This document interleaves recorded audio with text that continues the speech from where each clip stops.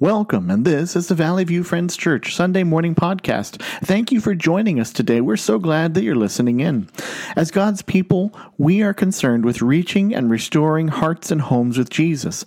If you want to learn more about the church, look us up on our website at valleyviewfriendschurch.org, and please subscribe to always get the next podcast.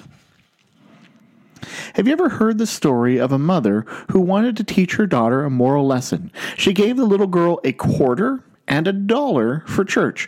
Put whichever one you want into the collection plate and keep the other for yourself, she told the girl. When they were coming out of church, the mother asked her daughter which amount she had given. "Well," said the little girl, "I was going to give the $1, but just before the collection, the man in the pulpit said that we should be cheerful givers, and I knew I'd be a lot more cheerful if I gave the quarter, so I did." Children are wonderful. They approach life with wonder and endless curiosity and a frankness that can be quite refreshing. It's no wonder that Jesus asks us to be like children when it comes to the kingdom of God. When it comes to being his disciples, we're to be like children. Jesus tells us that to enter the kingdom of God, we must be like a child and receive others who are like children. Our text today comes from the Gospel of Mark, chapter 10, verses 13 through 16. And it begins like this. People were bringing little children to Jesus for him to place his hands on them, but the disciples rebuked them. When Jesus saw this, he was indignant, and he said to them, "Let the little children come to me. Do not hinder them, for the kingdom of God belongs to such as these. Truly I tell you, anyone who will not receive the kingdom of God like a little child will never enter it." And he took the children in his arms and placed his hands on them and blessed them. This is a story I could remember from my childhood, perhaps because as a child I could put myself into the story. It was well and good as a little boy to hear about Samson and Moses and Samuel, but here was a story where Jesus talked about children. Jesus welcomed children. Jesus embraced children and loved them and blessed them. And it told me that church wasn't just a place that you had to be quiet or behaved and well-dressed. This story told me that church was a place for children. Well, now I am grown. I'm an adult. And I've learned that those who are Christians are themselves to be like children. If they're going to be disciples, we have to have a childlike faith, regardless of our age. But like most of what Jesus teaches us, it is more challenging than we realize to have a childlike faith. It's easier said than done. It's easier to read those words than to really understand what they mean. Well, I want to clarify something right off the beginning. There's a difference between childlike and childish. A mother ran into the bedroom where she heard her 7-year-old son screaming, and she found his 2-year-old sister pulling his hair. Gently, she released the little girl's grip and said comfortingly to the boy, There, she didn't mean it. She doesn't know that it hurts." And he nodded his head in acknowledgement, and she left the room. As she started down the hallway, the little girl screamed. Rushing back in, she asked, "What happened?" And the little boy replied, "She knows now."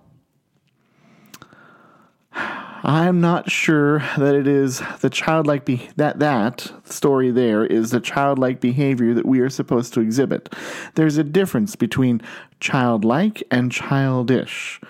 We should not want to imitate the impatience of a child or other attributes like sulkiness or stubbornness or thanklessness or selfishness. And in fact, those aren't necessarily behaviors that only children show. In fact, when those behaviors are not rooted out of a child and they are now shown in adults, they become very ugly, don't they? I don't want to overly romanticize children. As wonderful as they are, and as much as Jesus uses them as an example for discipleship, children are not perfect. They're like anyone else. They have sin in their lives, and they are capable of bad behavior. So let's be clear about that. It's a very sad sight to see an adult acting childish in all the worst ways. Adults in shouting matches, adults showing off, unable to show any sort of control or discernment. It's an unnerving experience when you see adults acting that way. But Jesus tells us that to be his disciples, we must be childlike. And here is at least some of what I believe he means. There are some childlike qualities that we are to have. Not childish, but childlike. And so I want to take a quick look here at 5 qualities of a child that disciples would do well to imitate. And the first one you might not have thought of, and that is that children are youthful. They're young, both in body and at heart. And this is something we need to notice and fight for with all that we have in us. I know that we can't stay young. I haven't figured that out yet. It'll be great when we figure it out. But no, I haven't done it yet. We're all going to get older. We're all going to grow. We all age. And eventually, one day, we're going to wake up and discover we're old. And there's something lost in that aging process that we must be wary of. There was a photographer who was snapping pictures of first graders at an elementary school, and he was making small talk to put his subjects at ease because, it's hard sometimes to get first graders to sit down and want to smile in front of a camera. And he looked at a little girl and he said, "What are you going to be when you grow up?" And the little girl responded, "Tired." I'm pretty sure she heard a lot of adults say that before. There's a youthfulness in children that we lose as we grow that is very unfortunate. We need to fight for that. G.K. Chesterton writes about this need to stay youthful, to capture it and to hang on to it. A childlike faith can be described in it. And so he writes about it this way. And you may not agree with everything that Chesterton writes, but I think there's something to his words that we need to pay attention to. And he writes this: "Because children have an abounding vitality, because they are in spirit fierce and free, therefore they want to do things repeated and unchanged. They always say, 'Do it again.' And the grown-up person does it again until he's nearly dead. For the grown-up people are not strong enough to exult in monotony. But perhaps God is strong enough to exult in monotony. It is possible that God says every morning, 'Do it again,' to the sun, and every evening, 'Do it again,' to the moon. It may not be automatic necessity that makes all the daisies alike. It may be that God makes every daisy separately, but has never gotten tired of making them. It may be that he has an eternal appetite for infancy." And here's the line from G.K. Chesterton that I think we need to pay attention to. He writes, "For we have sinned and grown old, and our Father is younger than we." Now we know that God is eternal, so G.K. Chesterton isn't saying that God is a baby, but he is pointing out that our sin ages us in a way that we lose the wonder in the world. And I can understand if you might be uncomfortable with calling God childlike the way Chesterton does, but he's making a good point. That sin makes us grow old. Sin made aging an issue. And so that we harden. We tire. We get tired of the monotony of things. I think we often confuse maturing with growing old. We need to hang on to youthful wonder. It's important. Albert Einstein wrote this: "If you want your children to be intelligent, read them fairy tales. If you want them to be more intelligent, read them more fairy tales." There's something about the wonder of childhood that we need to hang on to. If you find yourself unable to find wonder and joy in life, invite Jesus to refresh you, to soften your heart to the wonders that God has placed around you, to youthen your soul again. A second characteristic of being like a child that I think we should pay attention to is the trust that a child has. William Barclay talks about the trust of a child. He describes it in 2 dimensions. He says, first, a child trusts the authority of their parents. There is a time in youth where mom and dad seem to know everything and they can fix every problem. And during that time, a child's trust is almost boundless. It's not blind, but rather the child sees clearly the gap between their own ability and the knowledge of their parents. As a child ages, and some of you know this, that gap shrinks until they reach their teenage years, when all children suddenly realize that they know far more than their parents ever knew, and their parents have only ever existed to constrain them and get in their way and tell them no. I mean, if you have had teenagers, you know how as children grow up, that gap between them and their parents shrink. Well, I'm joking here if you know this, but teenagers see it this way. It's funny what happens when we let that gap shrink and the trust dissolves. Nora Ephron writes these words: "When your children are teenagers, it's important to have a dog. so that someone in the house is happy to see you. Okay, so maybe I'm making some jokes here. Maybe they're not flying too well. But you know what? I think we do the same thing with God. As we grow up, as we move from being children to adults, we start to go, you know what? I've been around the block. I know a thing or two as well, God. What's happening to me is not fair. I don't think you know what you're talking about, God. I think that your ways of thinking are out of date. You're old and out of style. We start talking like a teenager to God. We start rising above our station, and we have forgotten the gap between us and God. That's one that children know all too well. Our little children, they know the gap between themselves and the adults. The adults seem to know more, have more ability, are wise. We forget that, and that's a dangerous place to be, because when that gap shrinks and we let it shrink, we stop trusting God. You know, the book of Job speaks about this. Job is a man that has suffered intensely, and he's never given a reason why. And to us, it might even look like God has just allowed some sort of strange test to happen, and it doesn't make sense. It's beyond comprehension. And it's that lack of a reason, a why, to suffering that causes us to say to God, I think you might have this wrong, and I think I might know better than you. You hear that gap shrinking? The trust evaporates. And in Job, God reminds Job about the immense gap that exists between Job's understanding and God's understanding. It begins in Job 38, and I'll just read a few verses, just the first 4 there. It says this, Then God spoke to God. Then the Lord spoke. I stumbled over my words. Let me start over again. Then the Lord spoke to Job out of the storm, and he said, Who is this that obscures my plans with words without knowledge? Brace yourself like a man. I will question you, and you shall answer me. Where were you when I laid the foundations of the earth? Tell me if you understand. Who marked off its dimensions? Surely you know. Who stretched out a measuring line across it? Who is it that obscures my plans with words without knowledge? Brace yourself like a man, and I will question you, and you shall answer me. Where were you when I laid the earth's foundation? Tell me if you understand. God continues like this, saying, Where were you? Did you know? Did you see? Can you do this too? And he's basically saying, Look what I did. And have you done these things, Job? The difference between me and you is vast. We forget that about God because we stop trusting. God continues in the book of Job like this for another 129 verses, highlighting how powerful and awesome and majestic he is, and how much Job doesn't really know.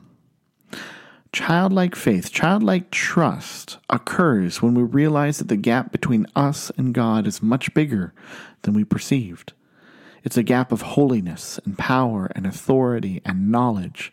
It's a gap that asks us to trust him more than ourselves. Will you have a childlike faith that trusts in the Lord? Third quality is the quality of dependence. A child must depend upon their parent. The parent has legal authority over them. The parent or guardian has the ability to provide for the child, what the child cannot provide for themselves. We do not ask infants to provide their own food or shelter or even work a productive career for society. It would be absurd to do so. A child cannot do these things. And in the same way, we are to be dependent upon God. Or at least we should be willing to put aside our own independence to truly receive from God. The simple truth is this: children are better at receiving gifts than adults are. I mean, I know adults that can get gifts. I like to get presents in the holidays, but adults like to earn what they get. They feel like it is improper to receive an undeserved gift. You know what? There's no greater gift that you can receive than the gift of salvation. But salvation does require a childlike dependence on the strength and power and saving grace of God. Fourth quality is frankness. Charles Swindoll was once visiting a Sunday school classroom, and when he entered, he said, "What's green and says ribbit?" And a little boy frowned and then appeared thoughtful, and he said, "Well?" And he said it with some hesitation. He said, "Well, I think it's a frog, but I'm going to say Jesus." And Chuck was puzzled, and he said, "Why would you say that?" Well, because we're in Sunday school, the little boy said, and that's all we ever talk about here, Jesus and God. The frankness of children is refreshing, if not a little bit unnerving at times. Children will show us all the ways that we are inconsistent, and they'll show us all the things that we are a little bit more, they'll show us the things that are very plain in front of us that maybe we don't talk about. That's all we ever talk about here, Jesus and God. They will tell us flat out when something bothers them, or if they don't like something. It's funny what a child will say about food that's cooked that they don't like. You may work hard on it and they'll tell you, I didn't like that. At some point, as we grow up, we lose that frankness in exchange for what we call politeness. And then somewhere along the line, everyone stops saying what they really mean so they don't cause waves. I'm not saying we need to be blunt with one another, but the frankness of a child is freeing. To really truly say what you mean so that people understand you. A fifth quality of children is they're forgiving. William Barclay puts it simply, children have not yet learned how to hold a grudge or nourish bitterness. As we grow old, we harden up. We face enough disappointment and hurt that we'd rather hold others at a distance than to be hurt again. But in doing so, we imprison others and ourselves in broken relationships. Richard Rohr says this, if you do not transform your pain, you will surely transmit it. John Irving says this, the man who refuses to forgive destroys the bridge over which he himself must cross. Matthew 6:15 says, and it's a warning we need to hear, but if you do not forgive others their sins, your Father will not forgive your sins. Boy, scriptures like that are uncomfortable. We often tiptoe around them. And having faith like a child lets us face into those scriptures a little more directly, and in this case, the practice of forgiveness that God asks for. So these are a few characteristics of childlikeness that a disciple should display. When we practice these, we shall deepen in our walk with God. Henry Ward Beecher says this, children are the hands by which we take hold of heaven. And I think maybe that's a little bit of what Jesus wanted us to do when he told us to receive the kingdom of God like a child. But there's something more happening in Jesus' words about children. And we would not be very honest about the text if we left it only to imitating some characteristics of childlike faith. And so we need to talk about something else. There's another aspect of being like a child that we must comprehend, and it's very difficult for us because our culture has romanticized children with how wonderful and lovely they are. One of the greatest privileges of life is to care for children. I take great pride in my son. I love him so dearly, so I understand that. Whether we have children or not, we all cross paths with them and share moments of life with them, and will hopefully bless them. But children were not seen in the same way in the first century. Children were seen as the least valuable person in society. They were viewed as untrustworthy, as troublemakers, and a drain on the community. While very young, children added nothing to the family economy. They were just too little to help out around the house.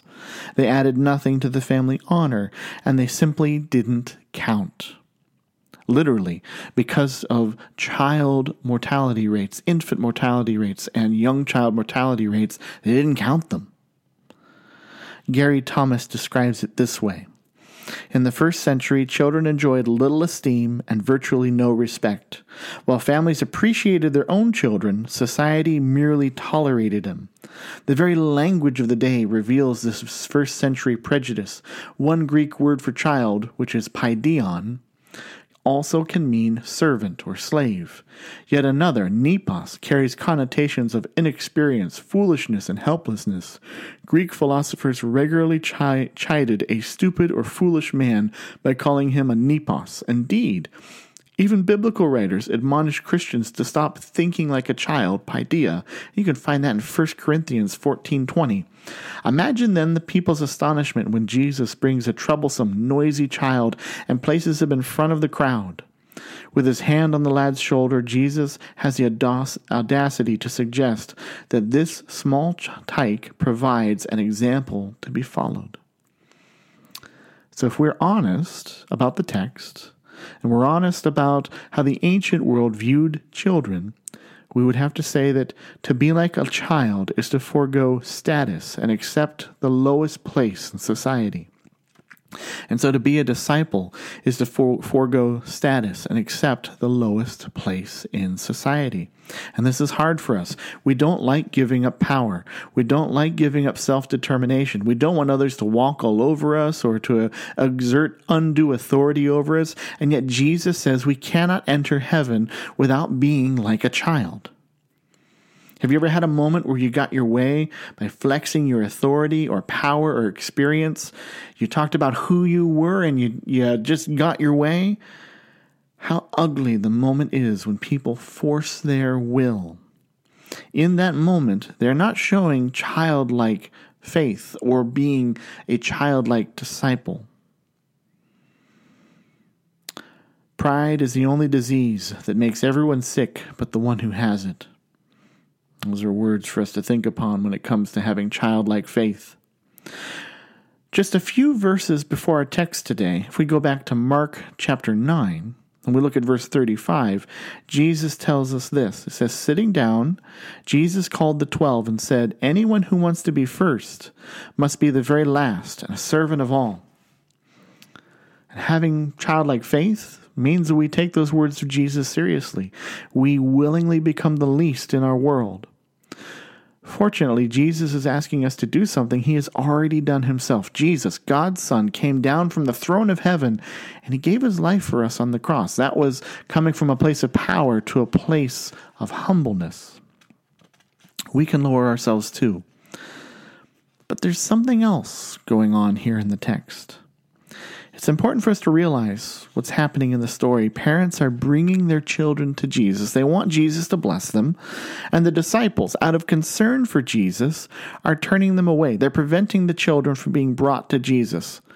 And this is a big problem. And the text tells us that Jesus is indignant with the disciples. Why on earth would he be so frustrated with the disciples? It's because of this. The disciples have taken it upon themselves. They have taken upon themselves the authority and power to decide who gets to be close to Jesus. They presume themselves to be the guardians of Jesus. They're the gatekeepers. They are deciding who is worthy enough of Jesus' time. They're deciding who was welcome and who was not. You know what? Sometimes we do this too. I have heard over and over again how we must beat back the sin of this world and guard against degrading morality. And you're right, we need to make sure that we live lives that are holy. There's truth in that thinking, that we are not to join into immorality. We're not to call sin okay. But neither are we to keep people away from God because they seem unworthy or unholy. God does not need us to defend him. He can take care of himself. The disciples were trying to be gatekeepers of Jesus, and often Christians try to be the gatekeepers of God.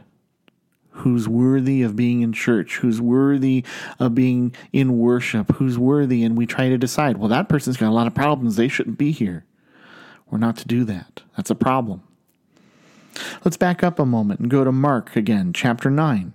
We read verse 35 about being least and greatest. If you go just two more verses to verse 36 and 37, there's something that really should catch our attention. Jesus says, it reads like this. He took a little child, whom he placed among them, the disciples that is. And taking the child in his arms, he said to them, whoever welcomes one of these little children in my name welcomes me. And whoever welcomes me does not welcome me, but the one who sent me.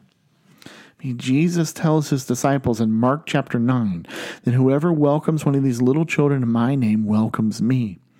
Remember, children are the least. They were seen by society as little problems walking around. And whoever welcomes the problem child, the unwelcome, the unlovable, the untouchable, they welcome Jesus.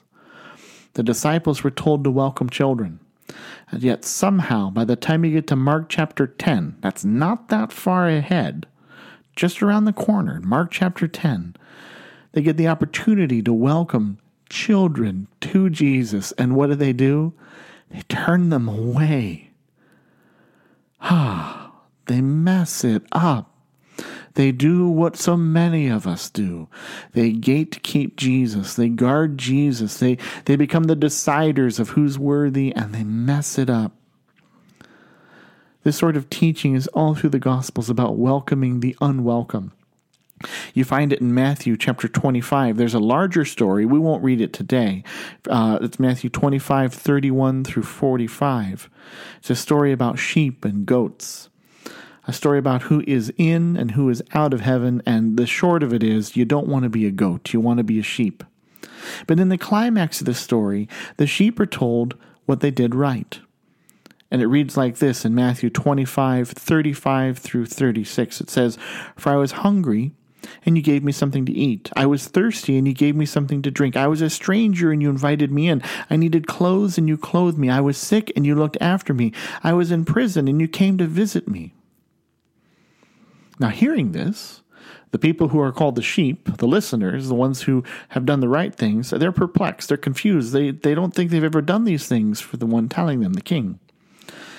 And they ask him, "When did we ever do this for you?" And he responds in verse 40 and says, "The king will reply, 'Truly I tell you, whatever you did for one of the least of these brothers and sisters of mine, you did for me.'" Jesus consistently teaches and models a posture of kindness and compassion and love and welcome to the most unwelcome of people. He's asking us to have faith like a child, but he's also telling us to welcome with open arms those who are the least in our world. We run the risk of being like the disciples in our story, gatekeepers of Christianity. We shouldn't do that. We should really be those who welcome those who feel like they're beyond love, untouchable. Will you do this? Let's pray. Father God, help us to be like children, not childish, but trusting you and obeying you, filled with evergreen wonder at your blessings. And Lord, help us to welcome the least among us as though they're the greatest. Help us to show others how precious they are to you. I pray this in Jesus' name. Amen. Go with Jesus.